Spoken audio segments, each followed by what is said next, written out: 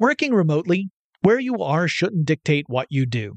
Work from the road by turning your vehicle into a reliable high-speed data Wi-Fi hotspot with AT&T in-car Wi-Fi.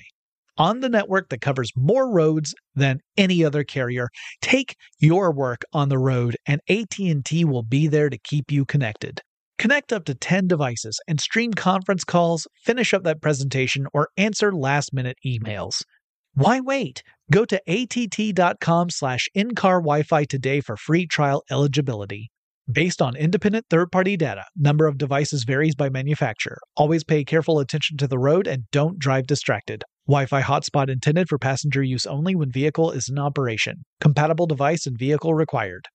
Running a business is no cakewalk, but with SAP Concur Solutions, you can be ready for anything.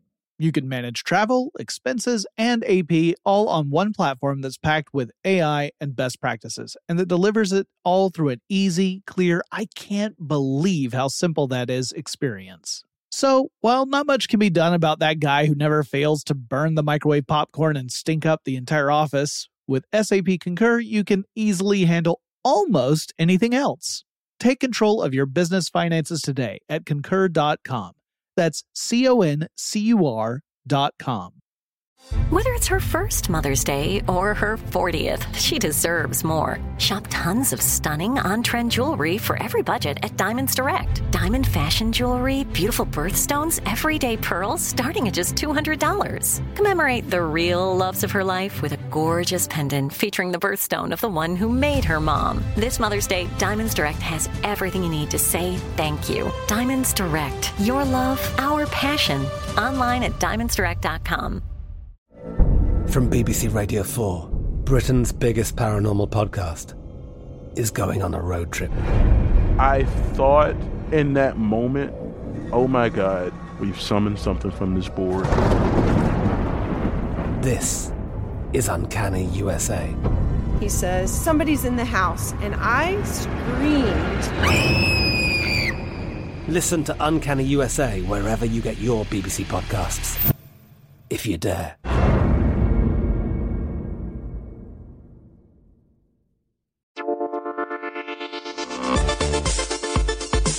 Get in touch with technology with Tech Stuff from HowStuffWorks.com. Hey there and welcome to Tech Stuff. I'm your host, Jonathan Strickland. I'm an executive producer and I love all things tech, and it's time to revisit an old favorite topic on Tech Stuff. 2 years ago, back in 2016, I updated a series I've been doing about the company Nintendo. Now, in the first two parts, I covered Nintendo from its origins up until about 2011. So 2011 was when we recorded those first two episodes. Chris Pollette, my original co-host, and I recorded those shows. Then in part 3, I covered 2011 to early 2016. But at that stage, Nintendo had yet to come out with its most recent console, which we now know, of course, as the Nintendo Switch. So today I thought it'd be a good time to revisit the company yet again and catch us up on what it's been doing over the last couple of years. But first, I figure we can do a really quick summary of where the company came from in case you aren't eager to dig up those old episodes and listen to them all over again. So this is sort of the previously on Tech Stuff. Back in the late 19th century, in the late 1800s, and yes, that's how old Nintendo is. There was a man named Fusahiro Yamauchi who founded a Hanafuda cards company, and he called it Nintendo Koppai.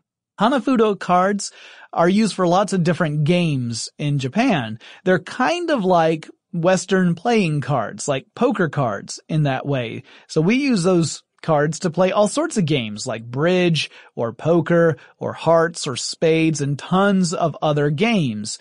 Well, back in the 1880s, no one could possibly have foreseen the future of this playing card company and what it would become in the latter half of the 20th century.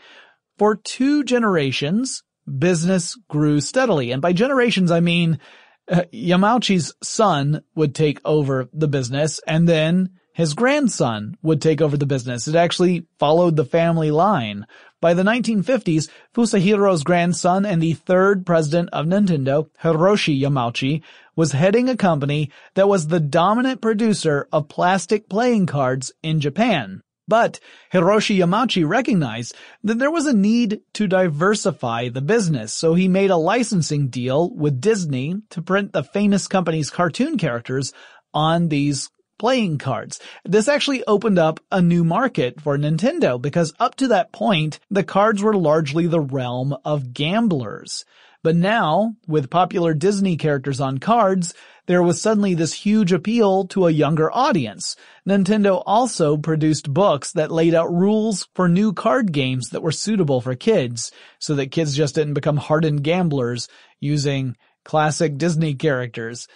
Now, while this continued on, the company began to launch different businesses in lots of different industries in an attempt to diversify, because at that point Yamauchi saw that the playing card business was very niche oriented. He actually saw other playing card factories while he toured the world and realized they were all very small operations, and that if he stuck with that one business, it would limit Nintendo too much. Unfortunately, most of these other ventures Nintendo entered into failed miserably in the market. So the playing card business was drying up, and their various attempts to diversify, even going into things like hotels and vehicles, none of that was working out. That's when an engineer named Gunpei Yokoi helped inject some life back into the business. He created an extending arm. He was working at Nintendo in a manufacturing plant, and he took various pieces and he created essentially kind of a robotic arm or an extender, like a grabber sort of thing. And people saw it and thought, well, that's kind of neat. You know what? I think kids would really like that. So the company decided to make a consumer version as a toy, and Nintendo entered into the toy making business in earnest, and really the company still considers itself to be a toy company. By the late 1970s, Nintendo had returned to a more stable place in the industry, as it was one of the few companies producing toys at that time in Japan. As computers and video games started to emerge, Nintendo got into those as well, and at first the company acted as a distributor for other products like the Magnavox Odyssey. Then, the company began to produce arcade games like the legendary Donkey Kong for actual video game arcades, not for home use. Following the arcade game success, they began to make video game cartridges for various home systems like the Atari 2600. And then company executives decided it was time for Nintendo to make a console of its very own instead of making games for other platforms. But it was pretty bad timing, all things considered, because Nintendo was just getting into developing a console as the market in the United States was headed toward a major collapse. In the early 1980s, the US market was oversaturated with various consoles, like you had the Atari 2600, the Atari 5200, the Intellivision, the ColecoVision, and tons more. Plus, there were home computers that were coming out around the same time, like the TI-99/4A, the Commodore 64, and the Apple II. Low quality controls in companies like Atari meant that there was also a flood of substandard games that were rushed to market in an effort to make a quick buck. The consumer market couldn't sustain this pace, and by 1983 the whole thing was caving in on itself as consumers got tired of feeling like they were being fleeced. Stores were even beginning to refuse to carry games and systems because of this bad impression. So this was not the best time to debut a console, and yet Nintendo continued. They persevered and they introduced the Famicom, which is better known in the United States as the Nintendo Entertainment System. In the US, the company paired this video game console with a robot of questionable utility. This was actually a ploy to get toy stores to carry the Nintendo, since they were awfully shy about getting back into the home video game market after that crash in 1983. But the plan worked, and Nintendo earned itself a spot in video game history, creating some of the most beloved franchises in the video game world in the process. You can listen to the first 2 episodes of the Nintendo story to hear the full account of what I just summarized. Plus, obviously, I go into a lot more detail. However, we are going to skip ahead a bit. We're just going to acknowledge that Nintendo produced several consoles. There was the Super Nintendo, the Nintendo 64, the GameCube, the Wii, and the Wii U, not to mention numerous handheld game systems since the days of the Nintendo Entertainment System. At the time of my last recording, the most recent system on the market was the Wii U, which, while innovative, had failed to make a real impact on gamers. In fact, Wii U sales hit somewhere around 13.5 million toward the end of 2017. That actually puts it at the bottom of Nintendo's consoles in terms of sales. Contrast it with the Wii, the predecessor to the Wii U, and that was the best-selling home console Nintendo ever produced. The Wii sold more than 101 million units. The only Nintendo device to outsell the Wii was the handheld Nintendo DS, which sold an astonishing 154 million units, putting it right behind the PlayStation 2 for best-selling video game system of all time. It's hard to see the Wii U as anything other than a commercial failure. One other thing I should mention that I covered in the 3rd episode of the Nintendo story was the passing of Satoru Iwata. He had served as Nintendo's 4th president, the first one not of the Yamauchi line, from 2012 to 2015. Iwata gets a lot of credit for Nintendo's focus on creating accessible and innovative methods of playing games rather than on raw computing power or graphics, so contrast that with like the Xbox or the PlayStation consoles. His death in 2015 from complications due to bile duct cancer shocked the video game industry. Iwata's successor and the 5th president of Nintendo is Tatsumi Kimishima. Kimishima worked at Sanwa Bank of Japan for more than 2 decades before he transitioned his career in a big way, because in 2000 he was elected the chief financial officer of the Pokemon Company. So he went from working in a financial institution for 27 years to becoming the CFO, centered around cartoon characters that are forced to fight one another for our entertainment. It's quite the leap. In 2002, the first president of Nintendo of America, Minoru Arakawa, he retired, so Hiroshi Yamauchi decided that Kimishima was the ideal candidate to head that part of Nintendo's business, and Kimishima became the 2nd president of Nintendo of America. In 2006, he became the CEO of Nintendo of America, then he changed over to become the managing director of Nintendo. When Iwata passed away suddenly in 2015, he was selected to become the company's 5th president. It was Kimishima who would introduce the next Nintendo console to the world. When I recorded part 3 of this series back in 2016, we knew there was a new Nintendo console on the way.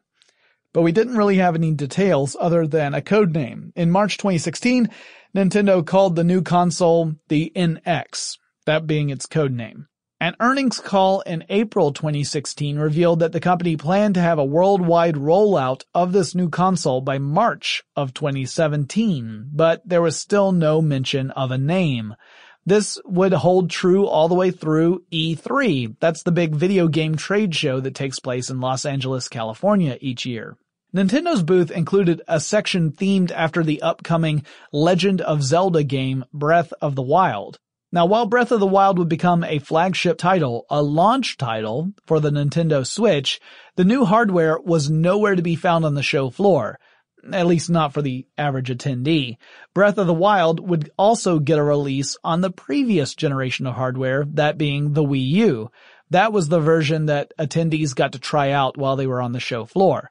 This led some in the video game journalism world to question Nintendo's strategy. You have a new console on the way, so some analysts are saying, why are you releasing a game that would be a killer title for this new console on your older hardware, which presumably would strain the capabilities of this older hardware to the limit in order to create a comparable experience to the one gamers would have on a brand new system. Now, to be fair, Breath of the Wild started out as a Wii U title. That was the beginning of the project. It was only when Nintendo was starting to develop the Switch that they said, let's also develop a version of this title for our next generation console. So it wasn't like Nintendo set out from the beginning to create a splintered experience. But there were a lot of theories that were going on around that time. Some people said, well, the Wii U sales numbers are so low that Nintendo's just not worried about cannibalizing its own sales because there aren't enough Wii U units out there for it to make a huge impact. Other people said, well, maybe this was an attempt to sell a few more Wii U consoles before Nintendo stopped producing them entirely.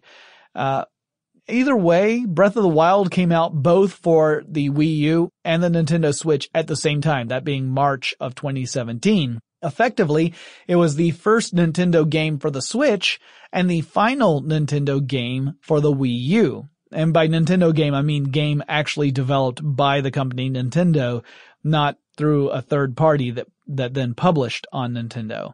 But I'll chat more about Breath of the Wild when we get to 2017. Back to E3 2016. Now, traditionally, companies take the opportunity at E3 to host enormous press events and announce upcoming hardware and game titles. Nintendo has done this in the past, but more recently, Nintendo has started to distance itself from the media circus that is press day at E3, opting instead to broadcast some live-streamed announcements over the internet.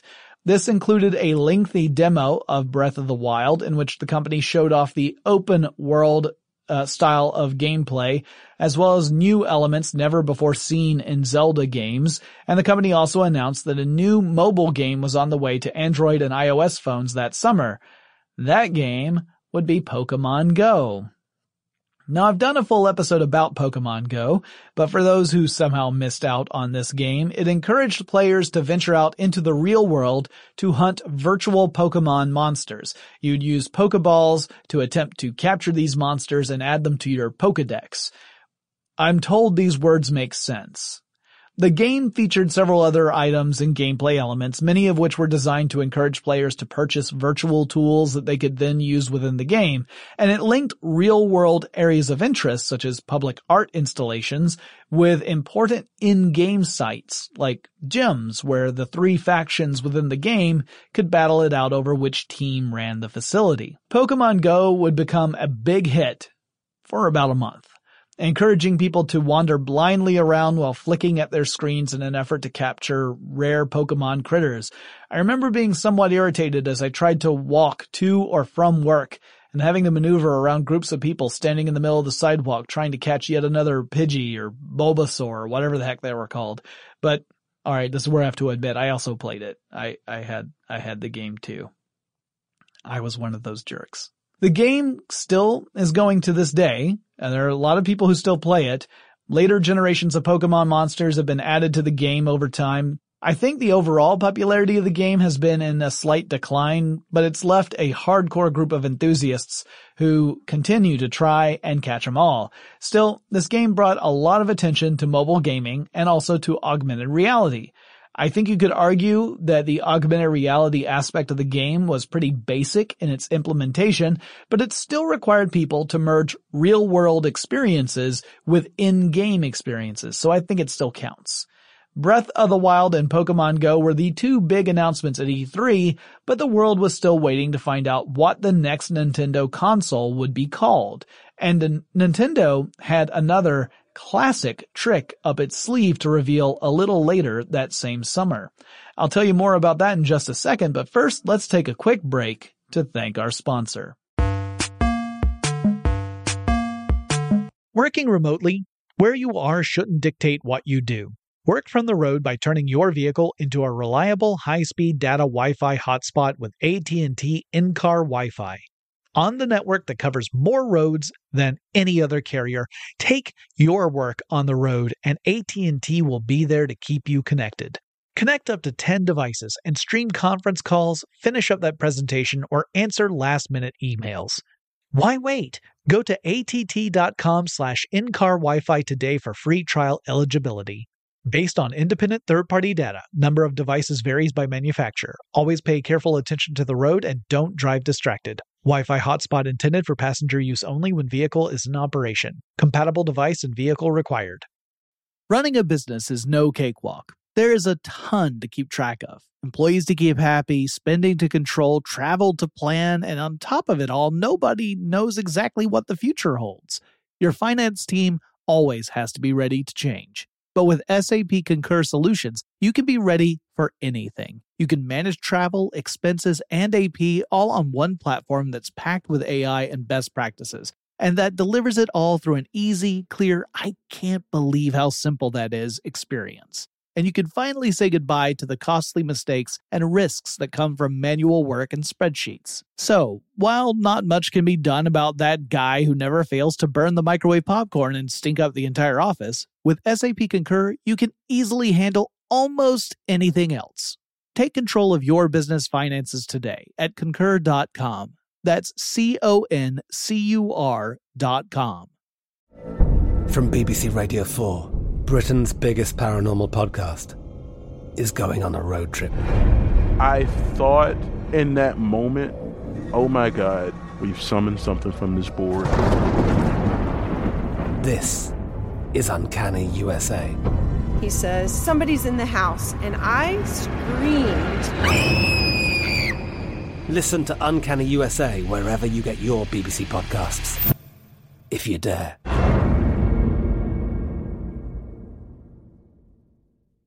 Xfinity has free premium networks for everyone this month, no matter what kind of entertainment you love. Addicted to true crime? Catch killer cases and more spine-tingling shows on A&E Crime Central. Crave adventure? Explore Asian action movies on Hi-YAH. Searching for something extreme? Check out skating, snowboarding, and more on Fuel TV Plus, the global home of action sports. And find crowd-pleasing bops on iHeartRadio's Hit Nation playlist. There's new free shows and movies to love every week. Say free this week in your Xfinity voice remote. In July 2016, Nintendo announced it would offer up a limited run of a special console, the NES Mini. It looked like a miniature version of the original Nintendo Entertainment System here in America.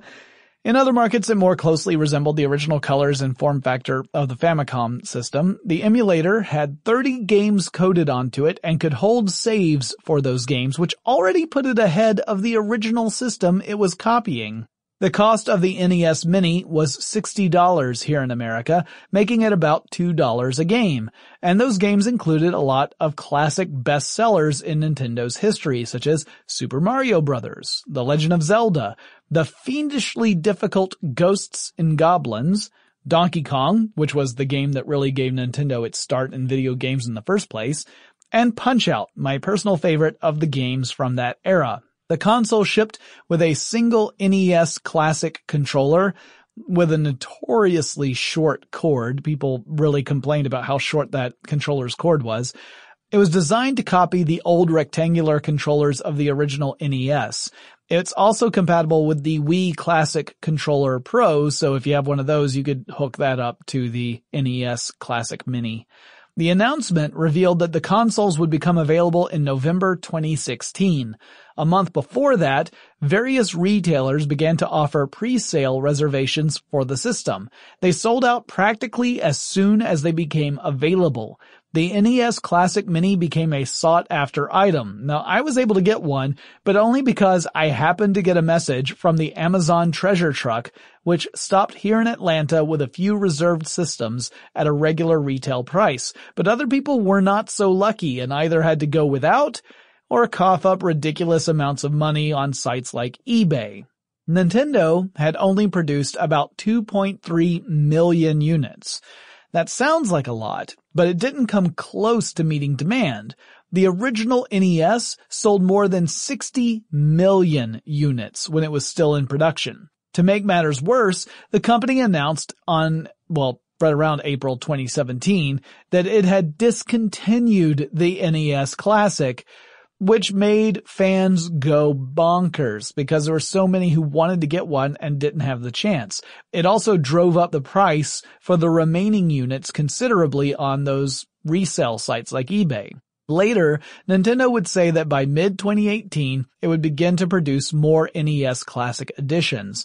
This was likely in response not just to the fans who felt left out because they never had a chance to buy one of them, but also to combat the rising market of third-party clones that were springing up. These cloned systems often used emulators that were not optimized to run Nintendo games, so they would create an unsatisfactory gaming experience for anyone who bought them.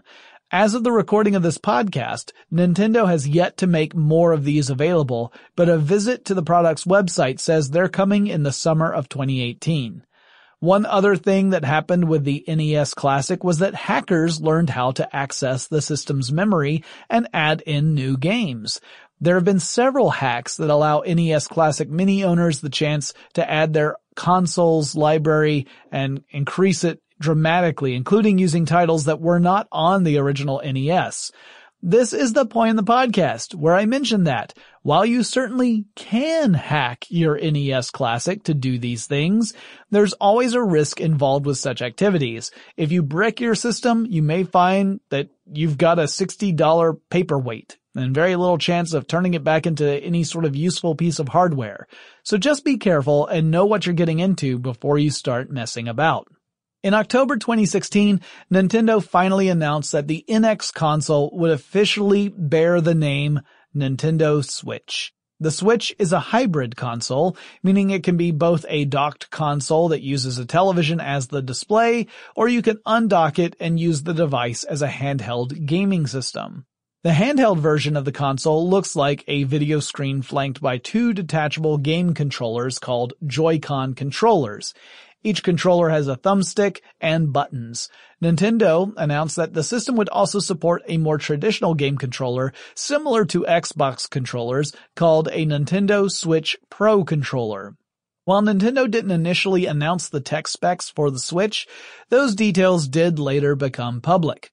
With the Joy-Cons attached, the Switch measures 4 inches, or 10 centimeters tall, 9.4 inches wide, or about 24 centimeters, and half an inch thick, or 1.27 centimeters. That doesn't take into consideration the height of the thumbstick, however, so if you take those into account, the thickness increases to 1.12 inches, or 2.8 centimeters. It weighs about 0.88 pounds. So, not even a full pound. That's about 0.4 kilograms with the Joy-Cons attached. The Nintendo Switch has an NVIDIA Tegra X1 SoC as the brains of the machine. SoC stands for System on a Chip. This is an integration of several different pieces you would find in your typical computer device, such as a central processing unit, more on that in a second, a graphics processing unit, a memory controller, and some other components, but they would all be put on a single chip. This saves space, and it's great for things like portable devices. The CPU powering the Nintendo Switch is an ARM Cortex-A57 with 4 processing cores, meaning it's a quad-core processor. And just to remind you guys, that means the CPU can break up certain types of computational problems into smaller problems that each core can tackle individually. Not all computational problems work this way, but many that are related to video games fall into that category. One day, I'll have to do a full episode on ARM processors and the company behind them, but as a quick and dirty explanation, I'll simplify it to say that ARM processors are typically less complex than the type you find in desktop computers, such as those that use Intel's x86 architecture. They consume less power, and they generate less heat than those more complicated CPUs, which makes them ideal for mobile devices. The graphics processing unit has 256 cores. It's also CUDA-enabled, or CUDA. CUDA is an acronym that stands for Compute Unified Device Architecture, and it's an application programming interface, or API, from NVIDIA. The purpose of CUDA is to give developers access to a hardware's capabilities so that the software the developers design runs smoothly on that hardware. When docked, the Switch's GPU runs at a max clock speed of 768 MHz. In handheld mode, it downshifts to 307.2 MHz. The Switch is also home to several sensors, such as an accelerometer and a brightness sensor, that allows not just for dynamic adjustments, but also the potential for gameplay mechanics further on. So you might have a game that relies on you turning the Switch this way or that in handheld mode, or going outside into bright sunlight in some cases. The display on the handheld Switch device is 6.2 inches on the diagonal and has a resolution of 1280 by 720 pixels. It also has multi-touch support for up to 10 points of contact. When you dock the Switch, it sends video out at 1080p resolution and 60 frames a second natively, though many games run at a frame rate much lower than 60. The system has a pair of speakers and audio is in stereo. The battery for the Switch is a lithium-ion rechargeable battery that, according to Nintendo, will provide between 2.5 and 6.5 hours of battery life, but that depends upon the type of game you play. So some of them push the system a little harder than others, and so the battery life is shorter than others. The harder you push the system, the more juice you're burning through. So it takes about 3 hours to charge a Switch all the way back up to fully charged from fully drained. The Switch has 32 gigabytes of storage space on board the device, which is important because all save games are stored on the hardware. That means if something happens to your Switch, you lose all of your saves. There's no cloud saving feature to keep your progress in a game. If your Switch is lost, stolen, or damaged, you pretty much lose everything. Now, some of that storage space is not available to the user because the system reserves it for system-critical operations. You can purchase memory cards in the microSD-HC or microSD-XC formats, with each card holding up to 2 terabytes of additional storage if you've got the cash for that sort of thing.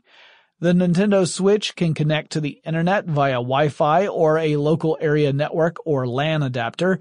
It also has Bluetooth 4.1, and yet no support for Bluetooth headphones, much to the consternation of some gamers I follow online, such as Ashley Jenkins, who has spoken extensively about the Switch. This is essentially a plug for Miss Jenkins' work on her series The No, and just in the interest of full disclosure, I don't think she has any idea who I am, so this is just me as a fan of her work. She does good coverage of stuff like this. The Switch does have a 3.5mm headphone jack, but it's located in a spot that some gamers just feel is awkward. Plus, a lot of people just don't want to have cords and cables anymore. They prefer this Bluetooth wireless approach. Switch owners can access multiplayer through online services that will eventually be locked behind a subscription service similar to Xbox Live, but that has not been launched yet. There's a sort of a free preview version of what is available, but the paid subscription approach hasn't gone into effect. It's supposed to before the end of 2018. Gamers can also purchase games online and download them to the Switch, though the limited storage space presents a bit of a challenge in that regard because while 32 gigabytes sounds like a lot, video games these days can easily dwarf that amount of storage space. Games for the Nintendo Switch are on game cards, which are essentially cartridges. These small cartridges have a special coating called denatonium benzoate. This stuff doesn't help the performance of the cards in any way. Instead, it's meant to act as a deterrent for would-be cartridge chompers. See, Nintendo was worried that some young enthusiasts might want to pop one of these cards into his or her hungry little mouth. So they use this coating to give the cartridges a bitter taste. In fact, this chemical has a reputation for being the most bitter chemical compound produced. It's an additive used in many toxic compounds in an effort to dissuade people from ingesting them. So you'll find this stuff in cleaners and automotive supplies and things like that. However, the chemical itself is non-toxic. It just gets added to toxic stuff because it tastes really awful and it makes people rethink their decisions. Also, it was apparently discovered accidentally when a bunch of chemists were working on creating a dental anesthetic. So you gotta wonder what it was like the day they found out how bitter that stuff was. Anyway, let's get back to the Switch. The announcement got folks excited, but the actual launch of the console was half a year away. We learned about the name and some of the specs by the end of 2016, but it wouldn't be until the spring of 2017 when the Switch made its debut. And when it did, a few media outlets picked up on something unusual. First, Like a lot of Nintendo launches, the Switch was in very high demand right out of the gate. Demand in some markets greatly exceeded supply, which resulted in long waits for fans as they checked their local stores and online retailers for updated inventories. By April 2017, a month after the system went on sale, initial figures said that 906,000 Nintendo Switch units had been sold, so just under 1 million. But here's the weird part. Those figures also said that 926,000 copies of Zelda Breath of the Wild had also been sold. In other words, 20,000 more copies of the game were sold than actual Nintendo Switches. But you say, wait a minute, Breath of the Wild was available not just for the Switch, but also the Wii U, so surely that 926,000 number includes both, right? That explains the discrepancy. But no, it doesn't, because the 926,000 figure was just for copies of the Switch version of Breath of the Wild. The Wii U version sold about 460,000 units in that same time frame. So what we're left with is a story about how a game for a system actually outsold the system itself. So what gives? Forbes ran a story on this in April 2017, and the writer offered up a few hypotheses to potentially explain this discrepancy. One possible explanation was double dippers. There could be some enthusiastic gamers who had bought 2 copies of the game, one a basic version that they were just going to play, and one a collector's version that they wanted to keep. That's possible. Maybe some of them just never planned to play it at all. They just wanted to buy the Zelda game because they love Zelda so much and it was more or less a collectible, though an expensive one. Maybe some people thought, I'll buy this now and then I'm going to mark it up and sell it online for people who can't find a copy in their local stores. That's another possibility. Or it could be that they were buying the game because they wanted to have a game as soon as they got a Switch, but the Switch itself wasn't yet available in their market. Maybe it had already sold out and they were waiting for new shipments, but meanwhile, Zelda was available and they thought, well, I can go ahead and buy the game now, and that way when the console gets here, I'll have something to play on it right away. That's also a possibility. Whatever the reason, it meant that Breath of the Wild enjoyed a 100% attach rate. That means that there was a copy of the game sold for every single system sold in that time. Technically, you could actually say that it had a 102% attach rate because, like I said, they sold more copies of the game than they sold of the console. As a comparison, the Wii U's most celebrated title was New Super Mario Bros. U. So, New Super Mario Bros. U, biggest title on the Wii U, it had a 60% attach rate. Both the system and Breath of the Wild were doing well right out of the gate.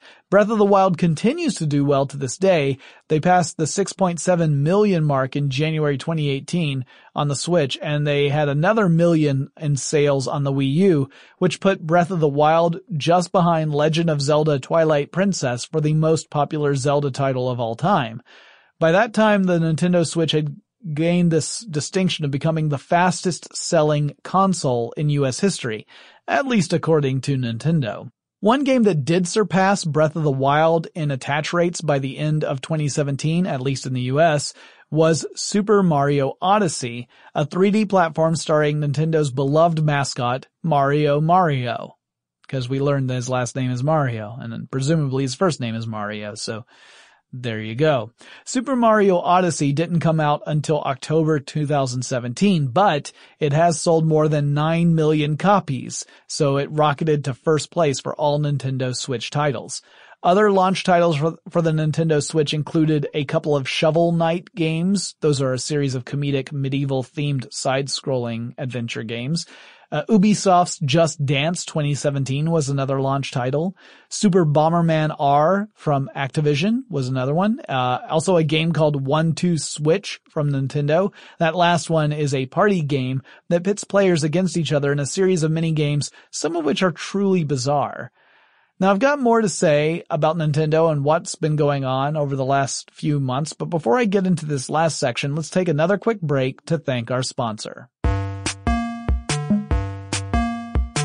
Working remotely, where you are shouldn't dictate what you do. Work from the road by turning your vehicle into a reliable high-speed data Wi-Fi hotspot with AT&T in-car Wi-Fi. on the network that covers more roads than any other carrier. Take your work on the road, and AT&T will be there to keep you connected. Connect up to 10 devices and stream conference calls, finish up that presentation, or answer last-minute emails.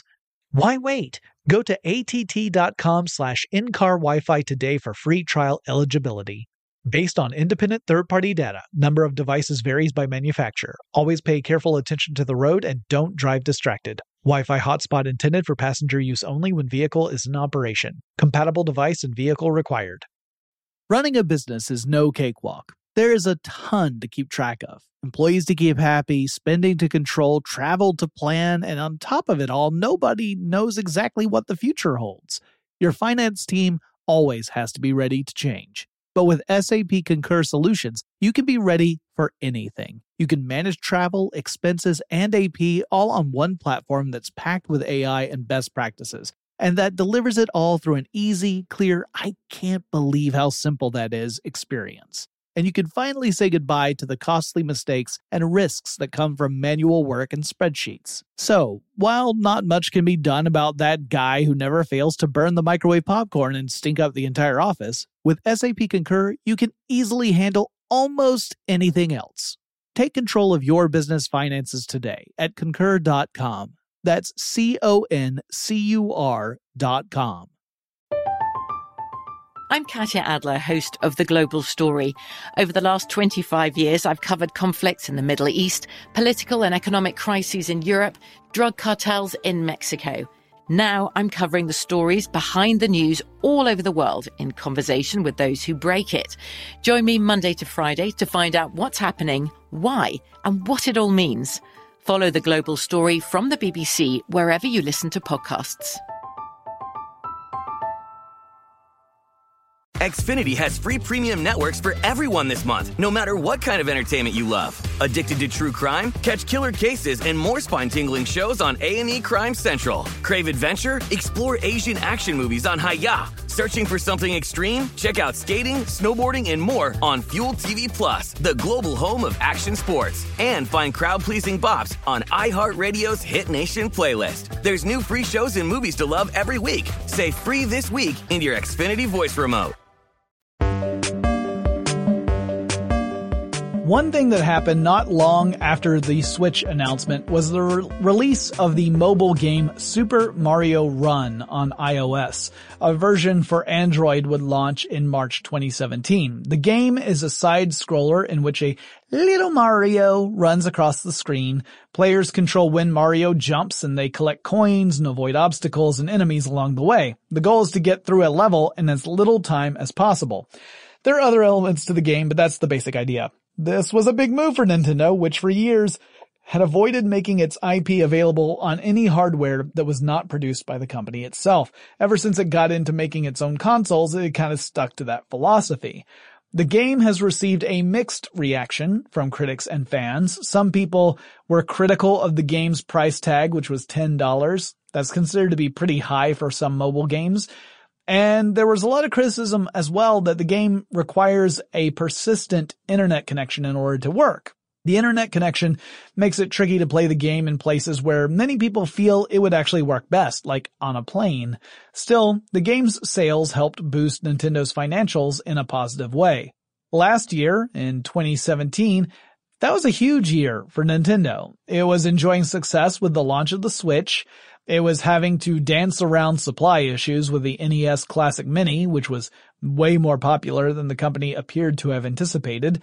And then in June 2017, the company made another announcement. It was making another classic system emulator. This time, it was the Super Nintendo Entertainment System. Like the NES Classic Mini, this system looks like a miniature version of the original console, and depending on what market you live in, it would look like the original SNES for that market. The Super Nintendo first became available in 1991 here in the US, although it had already shown up a little bit earlier in Japan back in 1990. While the NES was an 8-bit video game system, the SNES upped the ante with a 16-bit approach. The SNES Classic attempts to cash in on the nostalgia players have for that beloved system. Like the NES Classic, it has a selection of games that are saved to the system itself. In the United States, those titles included things like Contra 3, Donkey Kong Country, Final Fantasy III, The Legend of Zelda: A Link to the Past, Street Fighter II Turbo Hyper Fighting, Super Metroid, and Super Mario World, among others. Other regions had a slightly different lineup of games. Nintendo made a promise that the company would do better with this SNES Classic than it had with the NES Classic. It produced more units of the miniature console. Even so, the demand for the SNES Classic was crazy high, and finding one became a big challenge for many people. Nintendo had originally intended to only offer up a limited run of this console, but after having seen what happened with the NES Classic, the company committed to producing more units throughout 2018. This was around the same time that Nintendo also committed to producing more NES Classics. Reporters discovered that the two systems, the SNES and the NES Classics, were running on exactly the same hardware, which means you could, in theory, buy one and hack it to run games meant for the other. But again, I advise against doing that unless you are confident you know what you're doing and you're cool with accepting the risk that a mistake could turn your classic console emulator into a nostalgic piece of otherwise inert plastic. In early 2018, Nintendo announced a product called Labo. Labo is a line of kits that are meant to encourage STEM learning, that's science, technology, engineering, and math, by giving kids a chance to build various devices out of pieces of cardboard, pre-cut pieces of cardboard. And it uses the Nintendo Switch as the brains and sensors and even the motors for some of these gadgets. Nintendo calls these gadgets Toy-Cons. Some of them allow you to make a new controller system for the Switch, such as a cardboard set of handlebars for like a motorcycle game. Others let you make music. There's a cardboard piano which relies on the infrared sensor on the right Joy-Con that detects which key is being pressed at any given time. There's even a fully fledged robot suit kit, which lets you control a virtual robot character while you wear special cuffs on your wrists and ankles, and you use that to move this virtual robot around like a digital puppet. As of the recording of this podcast, the Labo products have not yet officially hit store shelves. That will happen on April 20th, 2018. They're pretty expensive. The variety kit will set you back about $70, while the robot kit costs a whopping $80. Now keep in mind, these kits are largely cardboard. So some people have criticized this, saying Nintendo is charging exorbitant amounts of money for what amounts to a cardboard kit. Other people are saying, well, you could argue that, but this is also a valuable teaching tool for people who want to learn more about engineering, robotics, that kind of thing. And it could lead to all sorts of really cool applications. So there are people on both sides of the fence on this. But that's about it for this update. I could add that the Nintendo Switch has featured games made famous on other platforms, such as Elder Scrolls V, Skyrim, or the upcoming release of Wolfenstein 2 for the Switch. These games have a much more mature tone than what you would typically find on Nintendo. But there have been other titles on other Nintendo consoles that dealt with dark subject matter in the past. So it's not like this is brand new. It's just a very, let's say, visceral example of that trend.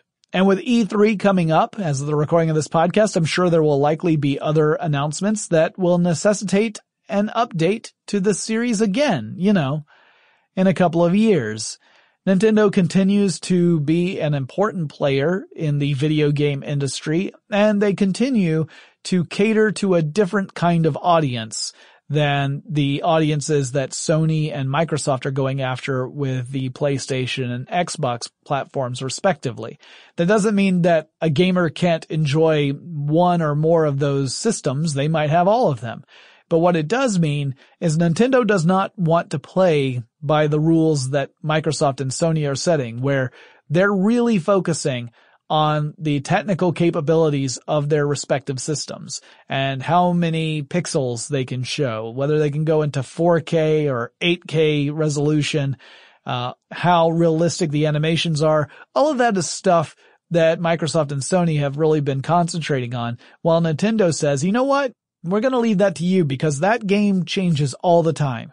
And if you bank on making your console the state of the art in graphics and sound of today, next year you're already behind again because those continue to get better and better, but your console is going to remain the same. If instead of that, you try and come up with innovative ways to play games, whether it's creating more group-based games so that you get lots of people over at your house to experience something together, or different control schemes so that you control your game in a completely different way, it means that you've differentiated your console from these other two powerhouses. And it's worked more or less for Nintendo over the past few generations. It worked great for the Wii, did not work so great for the Wii U, and it seems to be working great for the Switch, which, if it stays on its current trajectory, stands to become one of the best-selling game consoles of all time, assuming that it can sustain that level of growth. In the meantime, I look forward to seeing what else Nintendo comes out with over the next few months. I do not currently own a Nintendo Switch. The last Nintendo console I purchased was the first Nintendo Wii, but I've seen enough of the Switch to make me curious, and perhaps I might even explore purchasing one. I definitely want to play with one. I haven't even really had the chance to do that, but then I don't get out much. I hope to get a chance to play with one and maybe purchase one for myself at some point, if I really like it. What I really need to do is hook up that Nintendo Entertainment System Classic Mini that I have, because here's where I admit something that I'm not proud of. It's still in the shrink wrap, because while I bought it 2 years ago, I have not had a chance to play it yet. That's my life, guys. I'm still playing through Skyrim on the PC, but I hope to be able to play more of these games. And I hope to do more episodes about big companies in tech, as well as the products they work on, the innovations they've created, the way that they've shaped our world. If you have suggestions for any sort of tech topic, whether it's a company, a specific technology, someone important in the technological world, anything along those lines, let me know. Send me an email. The address is techstuff@howstuffworks.com, or you can drop me a line on Facebook or Twitter. The handle for both of those is TechStuffHSW. Follow us on Instagram, and make sure you drop by twitch.tv/techstuff. I record these shows live. You can watch me as I live stream and make mistakes and yell at my producer for not having seen movies that I think are important but probably aren't important, but I still maintain that they are important. You'll get to see all of this amazing content if you go to twitch.tv/techstuff. Plus you can join in on the chat room and you can tell me that I'm being a meanie head, because sometimes I am. I look forward to seeing you, and I'll talk to you again really soon.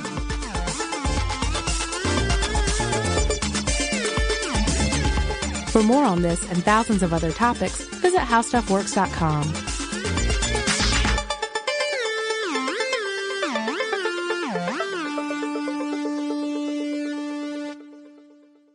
Running a business is no cakewalk, but with SAP Concur Solutions, you can be ready for anything.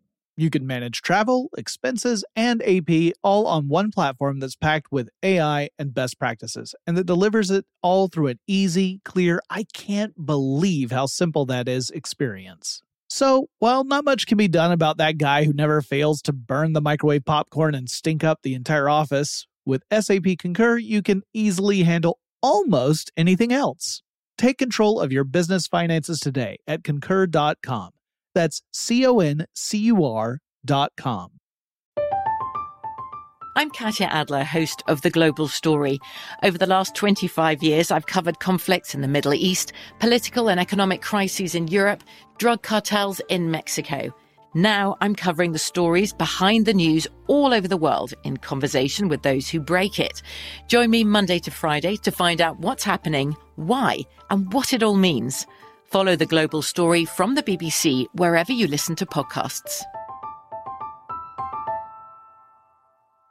Xfinity has free premium networks for everyone this month, no matter what kind of entertainment you love. Addicted to true crime? Catch killer cases and more spine-tingling shows on A&E Crime Central. Crave adventure? Explore Asian action movies on Hi-Ya. Searching for something extreme? Check out skating, snowboarding, and more on Fuel TV Plus, the global home of action sports. And find crowd-pleasing bops on iHeartRadio's Hit Nation playlist. There's new free shows and movies to love every week. Say free this week in your Xfinity voice remote.